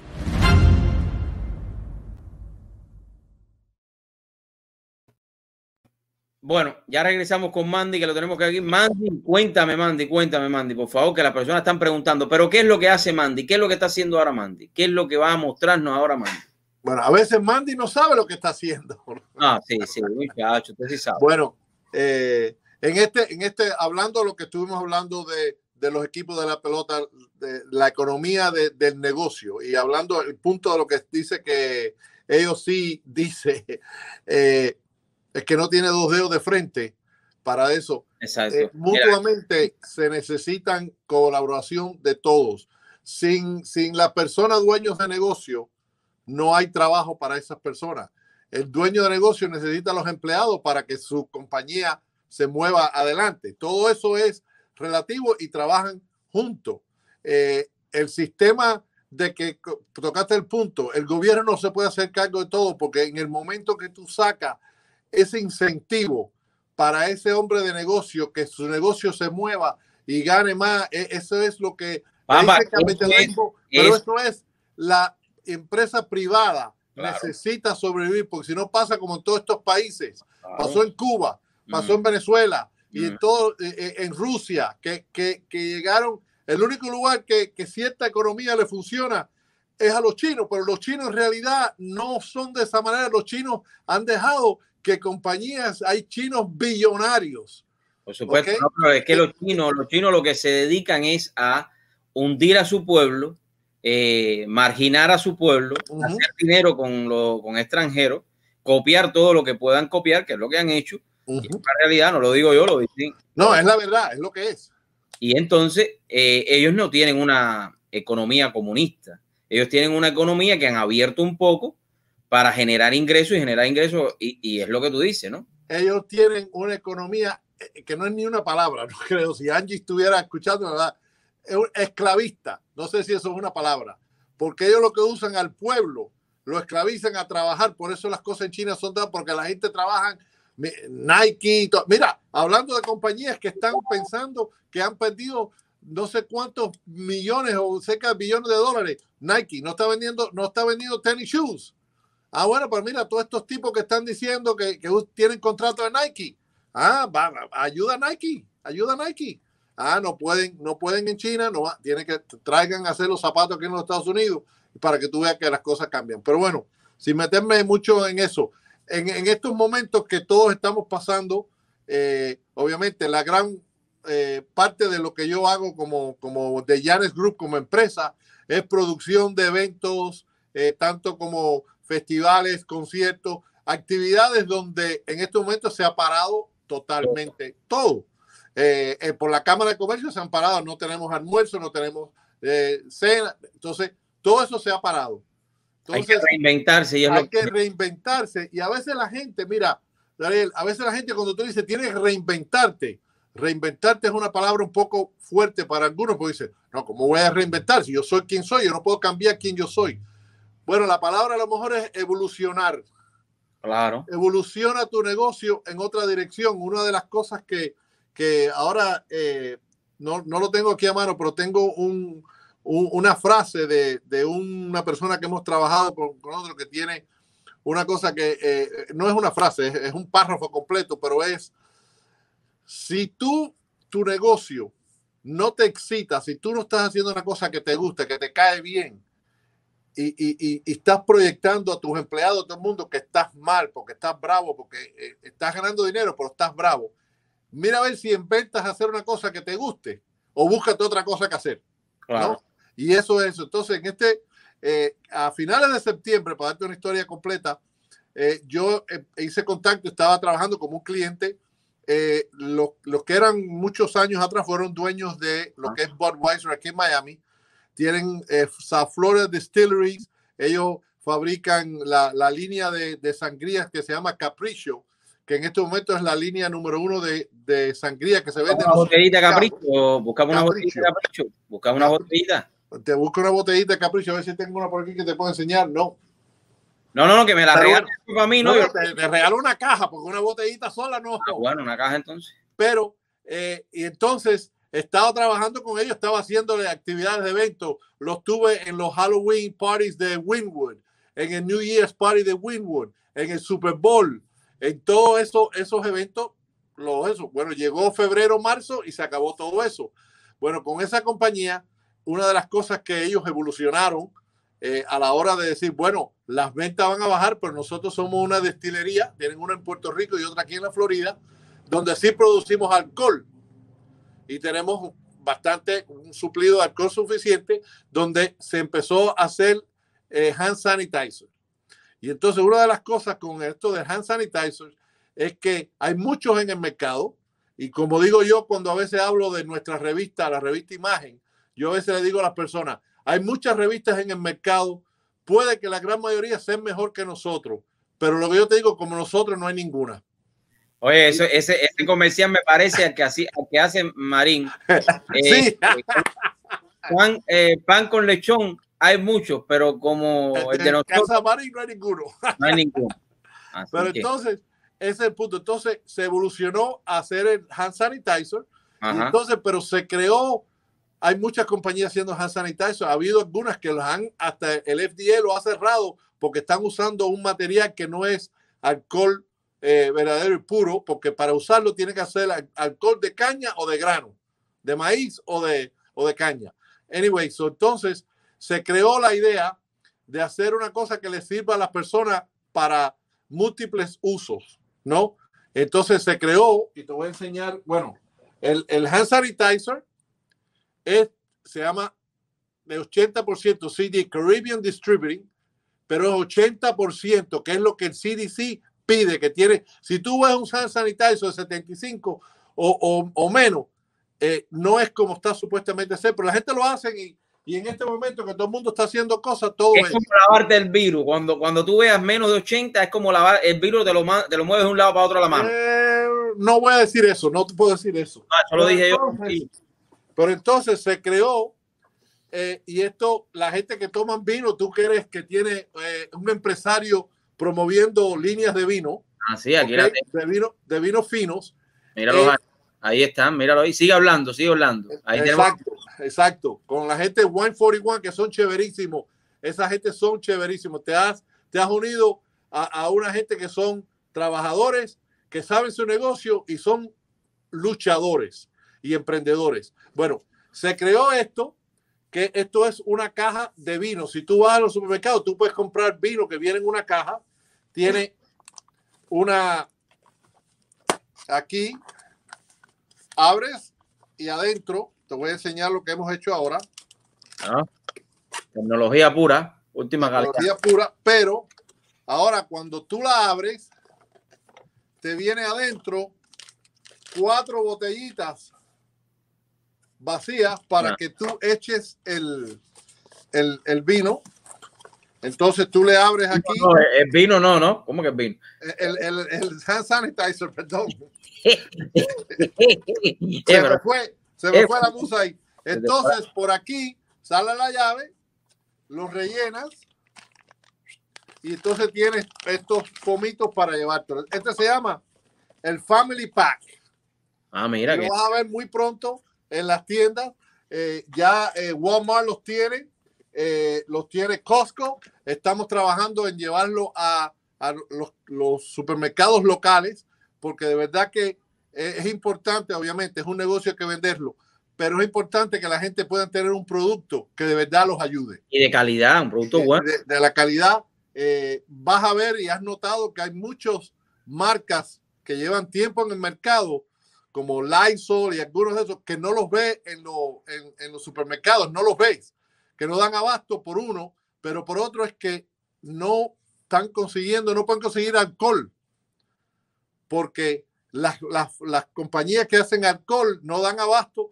Nosotros tenemos la facilidad que sí tenemos alcohol, donde en este momento le estamos vendiendo alcohol a otra gente para que hagan hand sanitizers, porque tenemos el control de eso. So, para nosotros es un orgullo poderle traer el Family Pack. Que le digo, más en la cámara, que no lo veo. Ahí está. Ahí está. ¿Ya tiene website ya o todavía? Vamos a tener, y se va a venir, y una de las cosas, la Cámara de Comercio es un vendor del hand sanitizer de CD Distillery. Es una manera donde estoy buscándole que la Cámara pueda conseguir una entrada.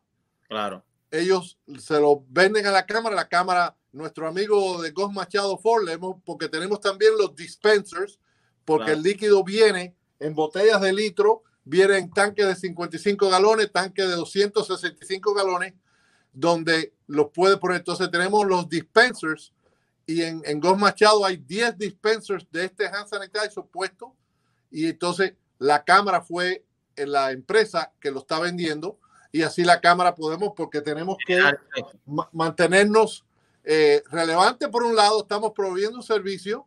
Si lo van a comprar a otra gente, se lo van a vender más caro, claro, que lo que la Cámara lo está vendiendo.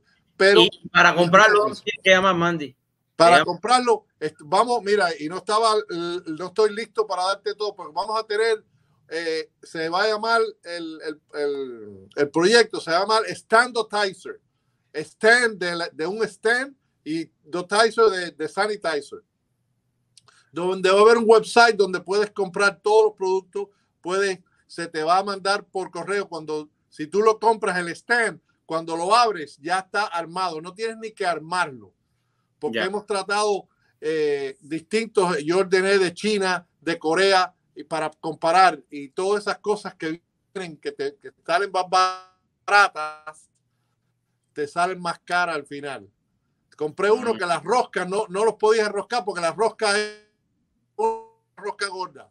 ¿Y cómo puede pasar eso? Pero bueno, el asunto es que en ese proceso de reinventarnos, estamos en esto y ha llegado donde obviamente yo soy el broker de la compañía, pero yo lo que estoy buscando es darle la oportunidad a otras compañías que puedan venderlo, que puedan proveerlo, y esto no es un asunto como dice, voy a montar un multi-level. Esto no es vender esos productos, no, es ayudarlo a los restaurantes, se lo estamos dando al precio que es el costo, porque la idea es que puedas tener en la cocina, si estás trabajando, tienes que tener un producto que de verdad te sirva, ¿okay? Que de verdad te sirva y mantenga tus manos limpias. Y estamos viviendo un área en estos momentos de nuestras vidas que no sabemos para dónde vamos, solamente sabemos de dónde venimos. Mandy, te invito para que la próxima semana, cuando ya tenga un poco más armado esto, se les pueda presentar también, para que ya las personas que quieran saber dónde lo pueden comprar. No, bueno, mira, vamos a tener que esperar un poquitico más que la semana que viene, porque la semana que viene me voy el martes para Bonita Springs, no de vacaciones. Voy a trabajar. Uno de los proyectos que estoy trabajando y estoy llevando a esta compañía está el Standotizer y todo. Yo soy miembro de la junta de directores del Florida Festival Events Association. Es la asociación de todos los festivales y eventos de la Florida. Ahí está el Daytona 500, ahí está Disney World, ahí están todas las empresas que componen esta asociación, y se tiene una conferencia todos los años. Este año normalmente vienen como 600 personas. Este año estamos haciendo la conferencia, pero la conferencia se va a hacer casi 80% virtual. ¿Ok? donde sí, vamos a estar en el hotel donde eso, vamos a ver solamente como 100 personas que son los que trabajamos, los vendors, entonces todo el mundo va a tener su booth, pero no va a haber gente en el booth, no va a haber clientes en el booth, sino que va a estar tú y vas a estar hablando de tus productos, de tu empresa de vinos, pero la gente lo van a poder ver. La siguiente semana se va a proyectar en un webinar donde la gente, los miembros lo van a poder ver. Me estoy yendo para allá el martes a la preparación, porque una de las cosas, para los que están allá, sí vamos a tener ciertas actividades, pero suponer, para que tengas una idea, las mesas esas que se sientan 10 personas en el ballroom, las mesas esas están, pero hay solamente 3 sillas. En cada mesa hay solamente 3 sillas, porque hay que mantener la distancia, hay que mantener todo eso. Le estamos haciendo presentación. Una de las otras cosas que vas a ver cuando regrese, que te voy a poder presentar, estamos trabajando con un miembro de la Cámara, que es una de las pocas compañías que ya está certificada por el Estado y por el FDA, de que puede llegar a tu negocio y desde la A hasta la Z, limpiártelo, dejártelo todo. Tienen un proceso de lo último que hacen es que les dan una capa protectora que es como media, vamos a decir, no es magnética porque no te coge corriente, pero se queda vivo, que cualquier germen malo, cuando lo tocas se muere, lo mata. Entonces, esas son las cosas que a veces tú ves por ahí que anuncian y le digo a la gente, como todo, vas a poner un techo en tu casa, busca un techero que esté certificado, un techero que tenga licencia, porque si no, después no tienes a quién buscar. Y a mí me llegan muchas llamadas de, oye, mira, esta compañía es miembro de la Cámara. No es. Pero esta compañía, vete a Zombies. No tiene nada en Zombies. Entonces, si no tiene nada en Zombies, ¿cómo tú crees que va a ser miembro de una Cámara de Comercio? ¿Cómo tú crees ese tipo te robó el dinero? ¿Y qué hiciste? Quítale mute. Estás mute. O sea que vas a venir, perdóname, o sea que vas a venir para la próxima semana, no para la otra, con mucha información. Con mucha información. Quiero agradecerte por haber estado conmigo en esta tarde aquí, compartiendo, trayéndonos siempre tanto conocimiento. ¿Algo más que quieras decir en este último minuto? No, lo único que me queda decir, gracias por estar atento y seguirte en todos tus programas que tienen de información. De verdad que estás presentando una nueva, no una nueva cara, una nueva versión, una nueva opinión de que todo no es blanco y negro. Claro. Y tú ves las cosas como son.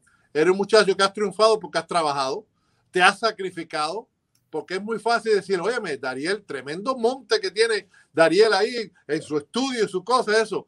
Pero hay que acordarse, hace 10, 15 años, Dariel andaba con la cámara y él hacía la entrevista, ponía la cámara, ponía las cosas. Entonces, así es como se empieza. No, y es lo que yo siempre digo. Si tú vienes a este país es para luchar, para salir adelante, no para destruirlo. Y es lo que hoy por hoy se está viendo en esta gran nación, ¿no? Es darle gracias a Dios sobre todas las cosas y echar para adelante. Y también nuevamente te doy las gracias porque lo que nos has traído inspira a las nuevas generaciones reinventarse. De hecho, te voy a llamar porque se me acaba de ocurrir alguna idea y quiero hablar contigo ahora cuando termine el programa en los próximos 10 minutos. Así que, oye, gracias. Salúdame a tu esposa. Aquí dile que voy a entrevistar esta semana o la próxima. Ok, aquí estamos. Yo estoy en la cámara. Hoy estoy aquí, como dice, pique se extiende porque tengo muchas cosas que están pasando. Estamos trabajando con la ciudad y a darle préstamos, ayudarle a conseguir los préstamos a los negocios, de que esto se ha alargado más. En Washington están discutiendo que si van a pasar el bill, que si no van a pasar el bill, pero mientras tanto la gente la tiene en el cuello y el agua, vamos, porque no es bueno decir de soga, porque ya entonces ahora te convierte en que están linchando agua. No digas nada de eso. Okay. El agua te está llegando aquí y sube y te vas a ahogar. Entonces, bueno, Mandy, cuídate mucho. Te llamo ahora en 10 minutos. Cuídate que de los buenos quedamos pocos. Así mismo es. Pero si es Mandy, tiene que ser bueno porque tú eres primo de Goya. Y tengo productos Goya. Y llamé, otro día hablamos, llamé a la gente Goya. Amigos, ya ustedes lo saben, reinventarse. Ahí ven Mandy Llanes de la Cámara de Comercio de Hialeah, cómo hay que reinventarse. Si usted no puede hacer una cosa porque ya eso realmente se ha terminado o está en stand-by, reinvéntese, no tenga miedo. Las veces en la vida y el triunfo, el éxito, no se mide por cuántas veces quizás tú te caíste en tu camino al éxito, sino en cuántas veces tú que me estás viendo supiste levantarte. Tu amigo Dariel Fernández. Compartan el link, compartan el programa. Si no lo quieren compartir, no lo compartan, pero yo les recomiendo que lo compartan para que otros que sí quieran ver el programa lo puedan compartir. Su amigo Dariel Fernández. Nos vemos mañana. Bendiciones para todos.